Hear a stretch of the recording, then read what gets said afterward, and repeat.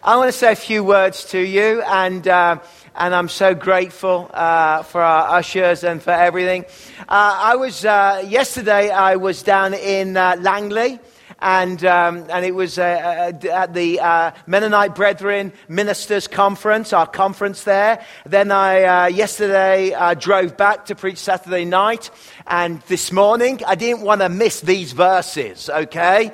And then Michelle and I are going to jump in the car and drive back to Whistler for the Pastor and Spouses Conference.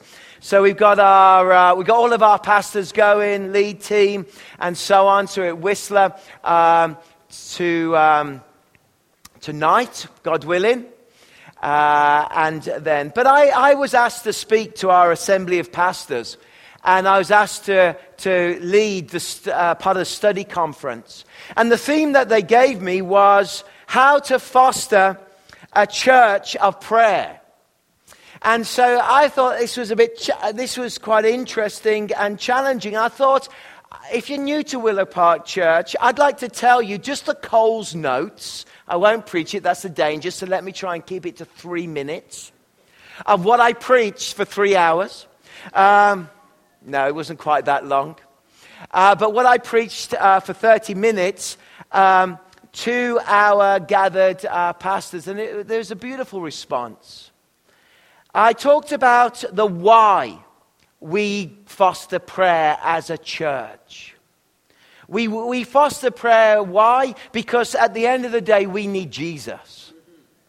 We foster prayer because it teaches us to be a trusting community. We foster prayer because it teaches us to have a loving relationship with Christ. We foster prayer because it enables us to fight the battle that we have to fight within this world.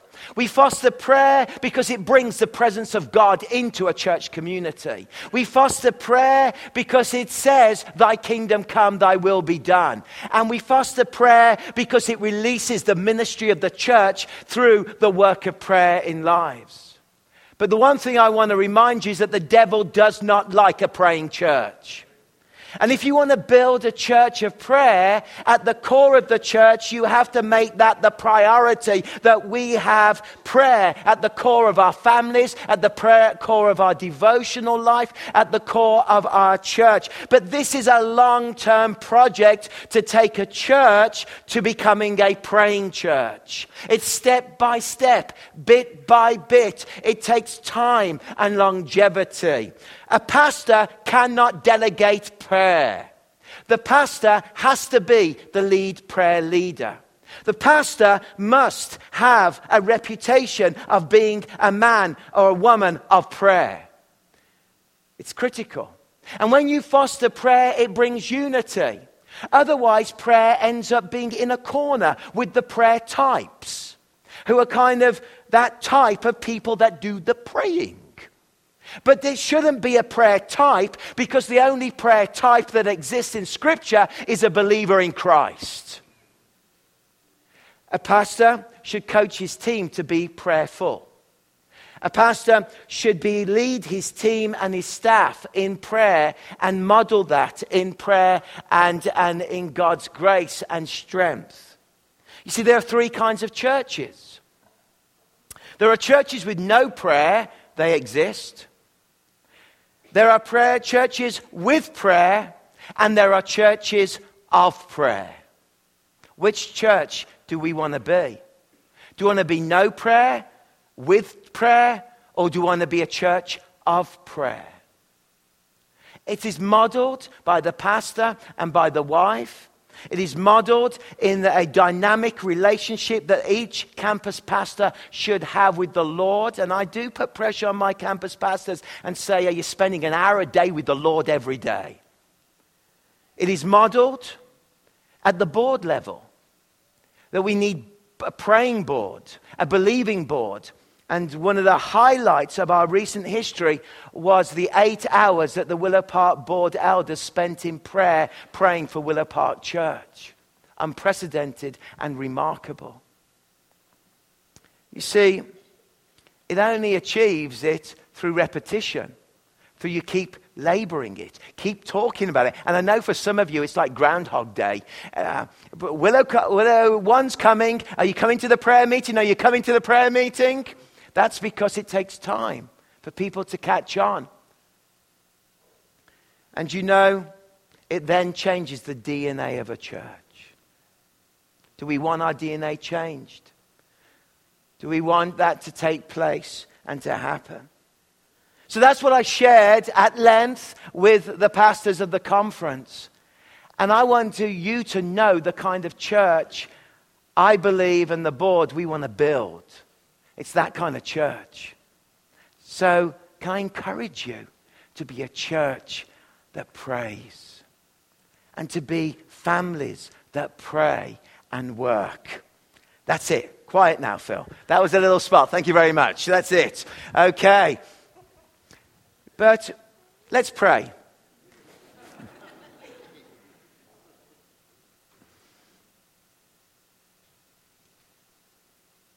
Lord, we know that you taught us, Lord, how to pray. And I pray that in our lives, we all may know just the heart of prayer in our lives. Pray that families and individuals will go deeper with you.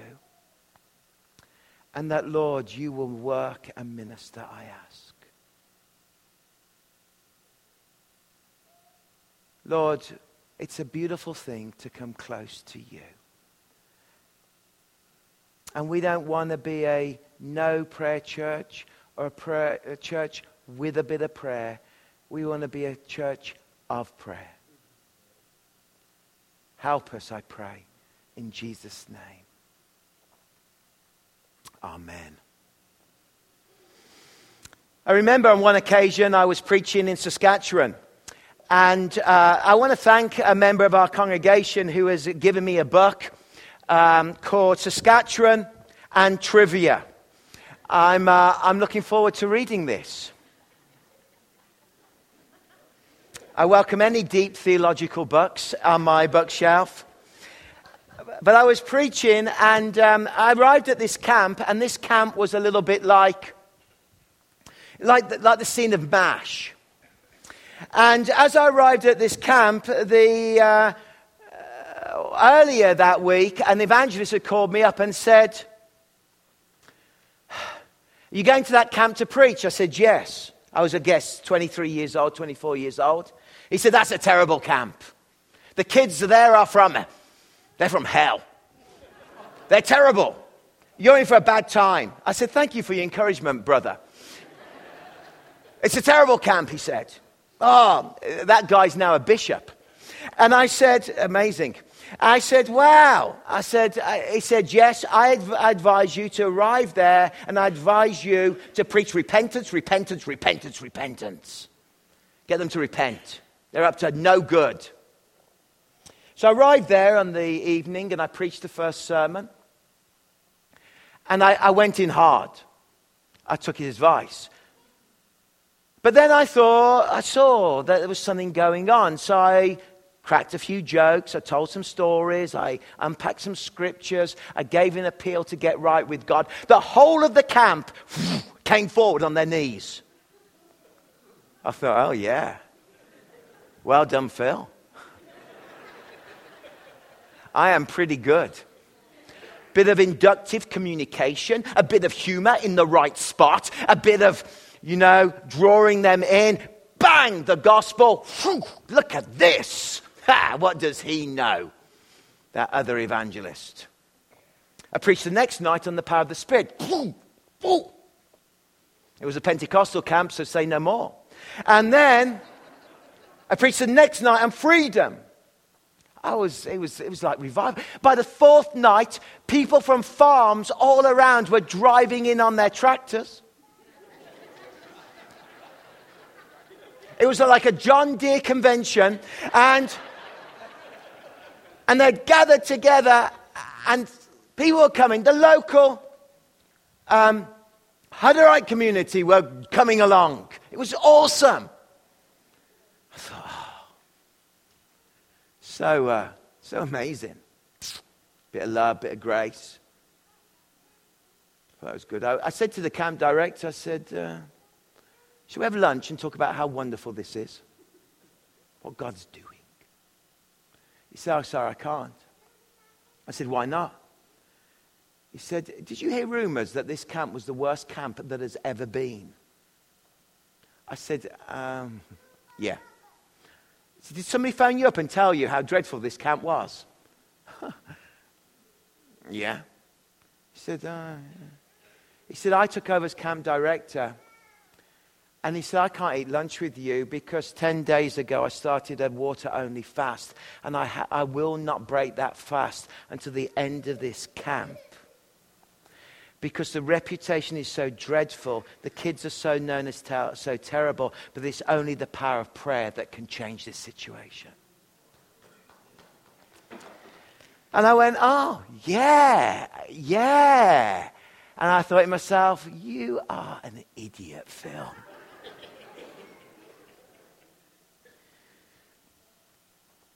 Because it's the prevailing prayer of the righteous that make the difference.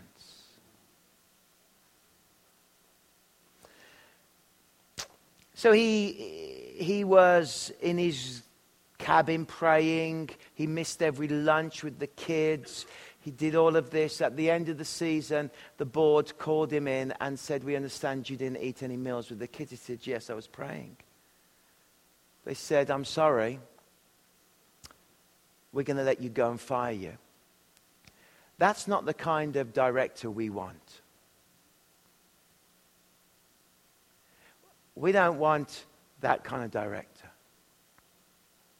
And they fired him.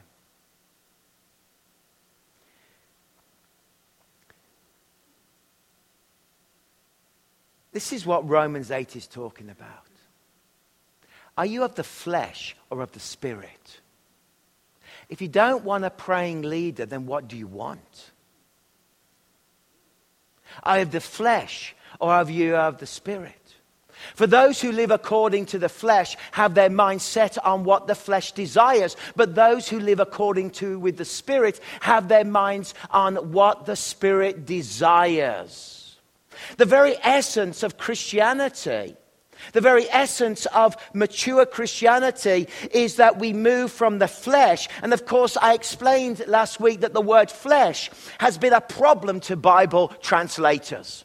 Because flesh isn't really flesh. It's not talking about the flesh, as in your flesh and my flesh. However much or little you may have, it's not talking about your flesh. It is talking about the wild horse within our character. It's talking about the inner workings of your desires and of who you are. It's talking about that inner propensity to become a Pharisee or to become a playboy, because you can have a religious flesh as much as you can have a playboy flesh, but it is that hidden desire and need within you and I that is the flesh that drives us away from the Lord Jesus Christ. So the flesh is the battle that we are in. And as the great reformers would write, and where is our leaning towards? Where is our weight weighted? Which way are we going in our heart? See, I remember being at school and having cookery classes. And it was so out of date, everything we had. We had scales, but we had proper scales to weigh things on. Do you remember that? It was awesome fun. And so you would put the weights on. I mean, I don't have that kind of scale now when I'm measuring my protein out, little gram. I use a digital one that I pop on and it tells me everything, and it cooks it as well at the same time. It's amazing. But the idea within your heart that you are weighted in the scale of the man or the woman of God that you want to be, that you are weighted towards the things of the Spirit, not the things of the flesh. This is what it's really starting to describe, that those that live according to the flesh have their mind set on what the flesh desires, but those who live according with the Spirit have their minds on what the Spirit desires. So what are you desiring within your life? Which way are you going? You see, humanity is all imprisoned. Imprisoned in our cell. This cell may be nice. It may have furniture. It may have facilities. It may be a cell. But when you become a Christian, suddenly God blows the doors of that cell off and the light of Christ descends and you are a free person in Christ Jesus. As we said, for there is no condemnation for those that are in Christ Jesus. There is no condemnation. We are free. But what Paul is actually trying to teach us is this. Is that the mind governed by the flesh is death, but the mind governed by the Spirit is the life and peace. The mind governed by the flesh is hostile to God. It does not submit to God's law, nor can it do so. Those who are in the realm of the flesh cannot please God. So the question is, which way is your mind heading? Is your mind heading up in the way that you are thinking?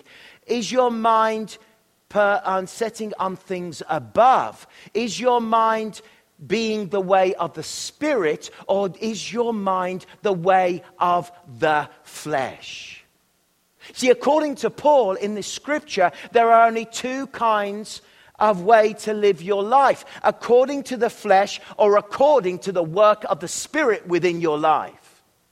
And we have to make a decision about what kind of person we want to be. What kind of person and how we want to live. Do you want to live according to the Spirit of God working and consuming your life? Or do you want to live according to the flesh, the deep desires, the wildness, the inner insecurities, the anger, the bitterness, the jealousy, the insecurity, the pain of man's fallenness? Or do we want to lean towards the mind of the Spirit, which is joy and peace and hope? Which way do you want to go? You see, we love to put people into categories, don't we? There are tests you can do. Myers-Briggs test. Have you come across those? What character are you? I'm an extrovert. You go, oh, that's amazing, Phil. I never would have guessed that. I'm intuitive. I love to be intuitive. Oh, yeah, okay. Hey, my strength finder, I'm a woo. Woo. Do you know what that means? It means, thank you for those that just did that little woo in the back of response. It means that I love to meet new people. So if you're new to Willow Park, come and see me. Come on. Not straight after this, though, because I'm going to get in the car. But generally, I love meeting people. I love connecting with people. I love that every taxi driver becomes my best friend. I was thinking about this, that when we used to have video stores, do you remember this? Blockbusters, back when Noah was about. And the last Blockbuster just closed in Alaska recently. It was terrible. I wept all day. I got to know the Blockbuster manager so well every Friday night when I would purchase a film. And I talked to him for so long that when he got married, he invited me to the wedding. That's a woo. And I said to him, I can't be your best man. He said, oh, you're one of my best friends. I said, really? Oh, that's great. That's a woo. It's a character. You may be Republican or you may be Democrat. You may be Conservative. You may be Labour, NDP or Liberal. You may know that Zuckerberg, who you don't know who he is, created Facebook, has the ability to work out on algorithms whether you're depressed, whether you're happy, or whether you're going through a crisis. They have ability through Cambridge Analytica, which is a made-up name, to look at your Facebook status and decide from 5,000 different points to decide what kind of person you are, which way you're going to vote, and what you're going to do, and how many hideous pictures of kittens you have put on your Facebook profile.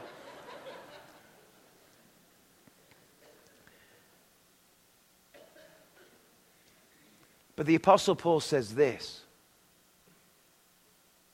There's only two kinds of people.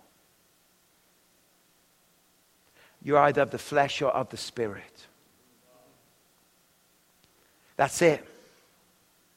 For a Christian who is mature, for a Christian who is growing, there is only the one that desires the things of above and the things of the spirit, or there is the way of the flesh. This isn't to do with salvation, of course, but this is to do with our spiritual growth, and we can easily become fleshly Christians that are ruled by the desires of the flesh and ruled by the flesh and ruled by the wild stallion of sinfulness that rises up within our hearts. It is that it's what Augustus called, when the great theologian in North Africa, that when he went and stole the pears, if you know the famous story from the Augustine Confessions, he said, I did not steal the pears because I needed pears. I stole the pears because I wanted to see what it felt like. It is that battle within us that drives us, that we want to make a choice. We know what that battle is happening within our lives. And the way of the flesh has payback. The way of the flesh has treasures. The way of the Spirit has payback. The way of the Spirit has treasures to come. And the question we need to ask ourselves from this text is, what kind of person am I in my Christian life? And am I striving to be a man of the Spirit or of the flesh? Is my mind set on what the Spirit desires, or is my mind set on what my inner man desires within me? And I can tell you without any apology that you can be revolutionized by the power of the Holy Spirit, changing your inner man, and you can become that man that God has created you to be. You can lose the darkness. You can lose the anger. You can lose the jealousy. You can find peace and hope, because the way of the Spirit and living in the Spirit is not a myth. It is a reality, as sure a fact as Christ rose from the grave on the third day. But you've got to decide. I've got to decide, what is my desire? I am what I desire. I am not what I am, what I think, and I am what I love, but I am what I desire. What do you desire in this journey? What is governing you? See, religious thinking can be of the flesh. Pharisee or playboy. Religious thinking is that they love the prominence and they love their position. They love the way that people view them. I was in my devotions this morning, working my way through Mark, and I was thinking about how they lord it over and the robes that they wear. It's about the power of money, because there is money in religion. There is money in this approach. And Jesus said there is that money. There is the perks of religion. To be seen, to be honored, to be known, the outward appearance. But Jesus teaches in Mark chapter 7 that it's not what is outside a man, it's what's inside a man. And when we start to lean towards the things of the Spirit, we start to say, I want to think, I want to desire what Jesus' desire. I want to live the way that Jesus wants me to live. I want to grow in the way that Jesus wants me to grow. It changes everything.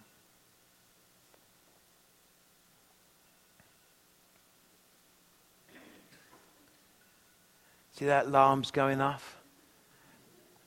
I'm still going to preach for another 10 minutes. Whoever set the alarm, it's not going to happen. I'm on a roll here.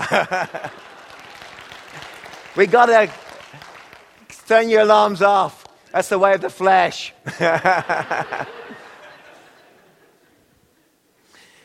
Oh, our family. Love it. Two greatest gifts a church pastor can give is a good marriage and a good prayer life. But we would like to watch TV. Yes, we do watch TV. We don't sit around with our tambourines all the time. One of our favorite activities watching TV is to watch The Voice. I love The Voice. Thank you, Brian. I love The Voice.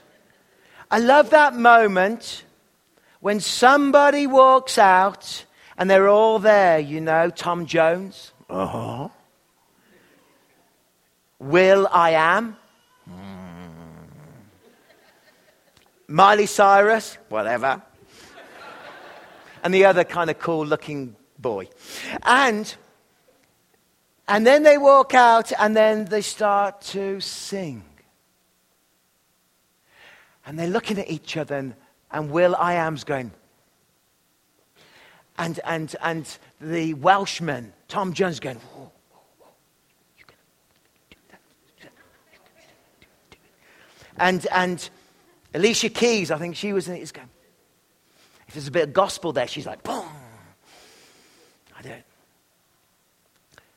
But they hear a voice, and there's sometimes they hear a voice, and at that moment, all four chairs turn. I love that moment. I'm going to tell you, when you pray a certain voice, boom, in heaven, the very Trinity turns to look at you. The very Trinity turns. When you approach God with this voice, my soul thirsts for God, for the living God. When can I go and meet with God? Boom, boom, boom, boom. This is the voice that God loves.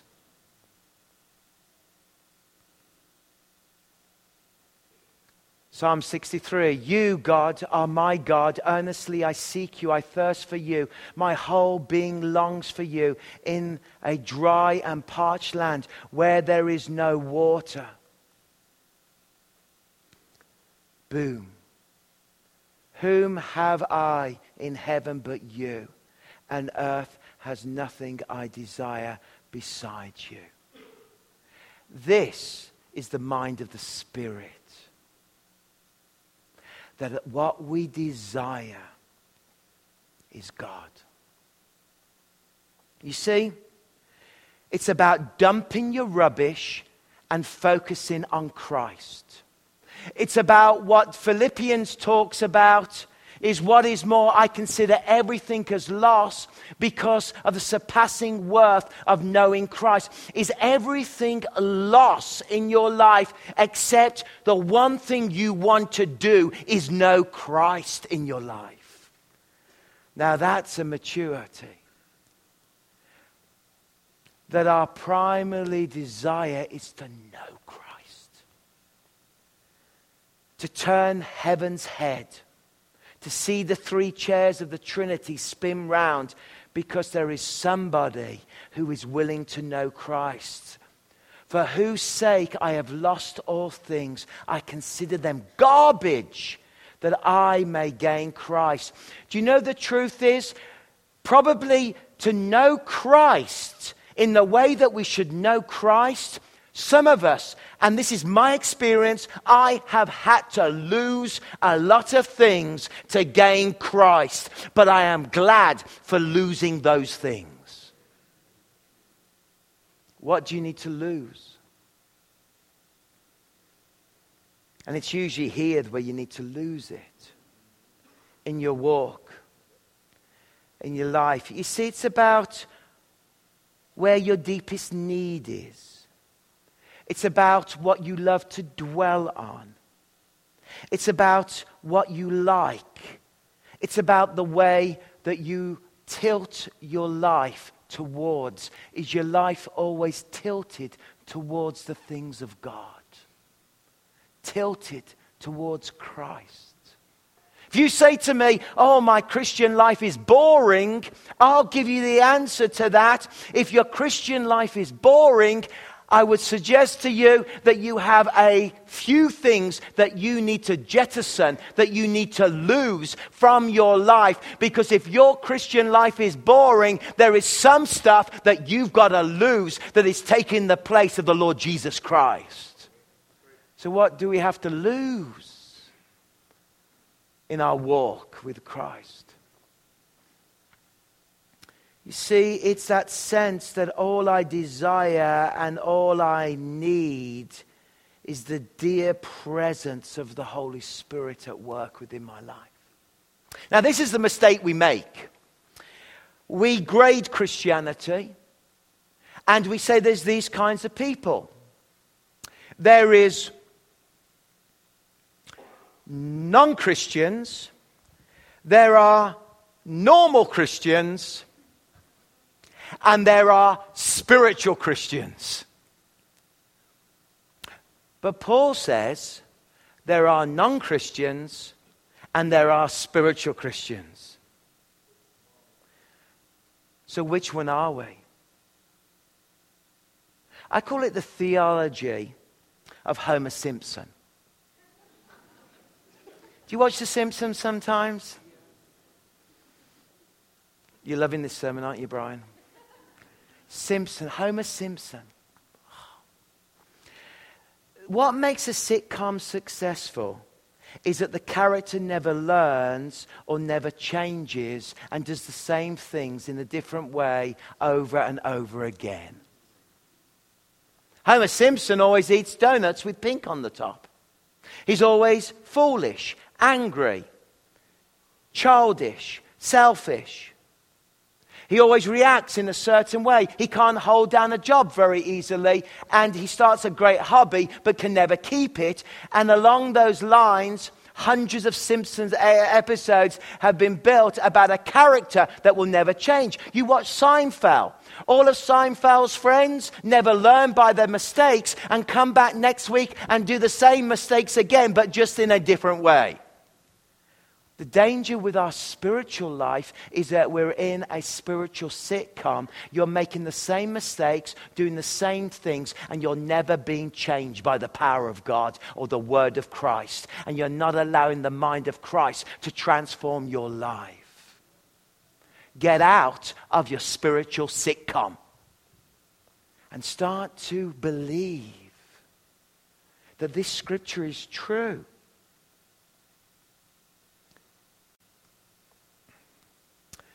This is the ultimate prayer of the mind that is governed by the Spirit.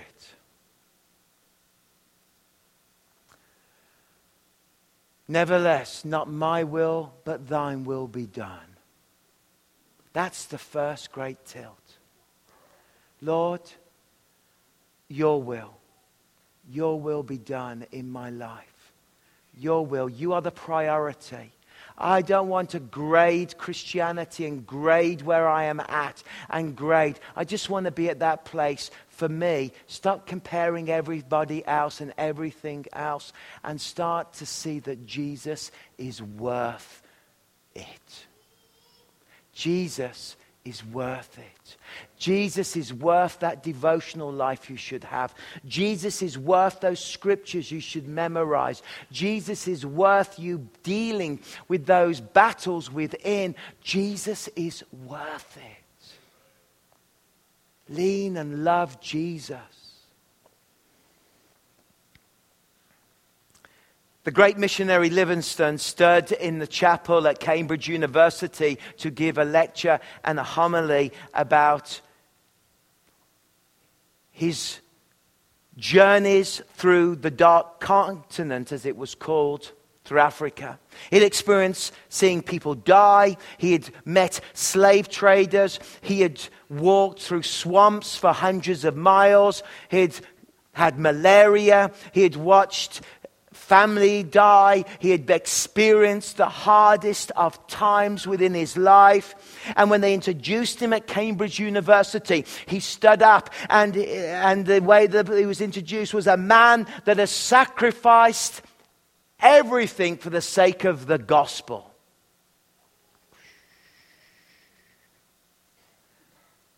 The great explorer. He stood up at Cambridge. As the ancient saints looked down on the ancient chapel, the light came through. Stainless glass windows. The strong oak was present in all the pews. Grandeur. Britain at its best. Academic. Religion. And Livingstone just simply said, I have sacrificed nothing. It was not a sacrifice to go through those swamps. It was not a sacrifice to feel the pain. It was not a sacrifice to battle the way that I did. It was not a sacrifice. But it was only one thing. It was a privilege to serve Jesus. A privilege to serve Christ. It's a privilege. It's a privilege to be saved. It's the mega miracle of all eternity. It's the salvation of a soul. You are privileged. We are. It's a privilege to serve Him. It's the greatest thing we can ever do. To serve Him, and whereby we grab the heart of a lover of Solomon. I come to my garden, my sister, my bride. I gather my myrrh with my spice. I eat my honeycomb with my honey. And I drink my wine with my milk. Eat, O friend, and drink. Drink deeply, O lovers. Drink deeply of your relationship with God. Drink deeply, O lovers of God. Let Him change your mind and your heart. Let Him come and transform your life. So, we'll go back for a moment to Romans 8, and then I promise all the alarms can go off. And as we click back to Romans 8 at the beginning, there we go. Thank you. Those who live according to the flesh have their mind set on what the flesh desires. Where is your mind and what are your desires? What do you need to repent of? What do you need to bring to the cross? What do you need to deal with? But those who live according to with the Spirit have their mind set on what the Spirit desires. Ask yourself the question this week, what does the Spirit desire of you? You'll get an answer, I promise you, if you're bold enough to ask it. The mind governed by the flesh is death. Is death. But the mind governed by the Spirit is peace. If you live the way I'm sharing, you will have peace in your life. The mind governed by the flesh is hostile to God. You know, even preaching this kind of message can annoy people. Nobody here, I'm sure. Because I'm saying, don't be normal, be spiritual. But it becomes hostile. It does not submit to God. It becomes rebellious. And we know when we're rebellious. And we know when we've got the wrong attitude. And we know when we're not doing. And we're not turning up in the way we should. And we're not being the leader in the home the way we should. And we're not manning up. And we're not saying, I've got to live this life right. Nor can it do so. Those who are in the realm of the flesh cannot. Can we even read it? It's terrifying, isn't it?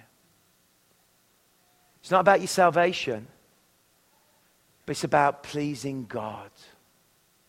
Pleasing God.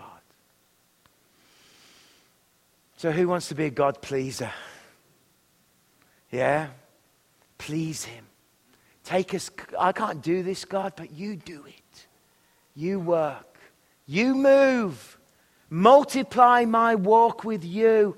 Let it grow. Let it develop, I pray, in Jesus' name. Let's stand together.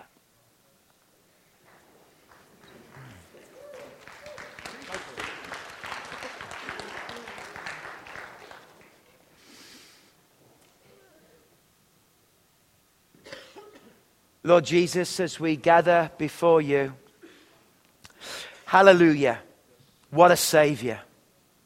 Thank you, Lord.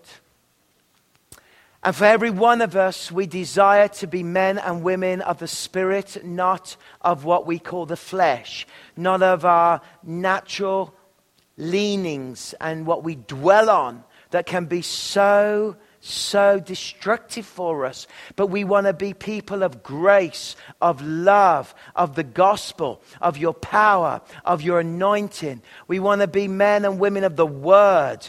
We want to live in intimacy, that we would drink deeply from the Lord, and that we would consider all other things lost, that we would drink deeply in our journey.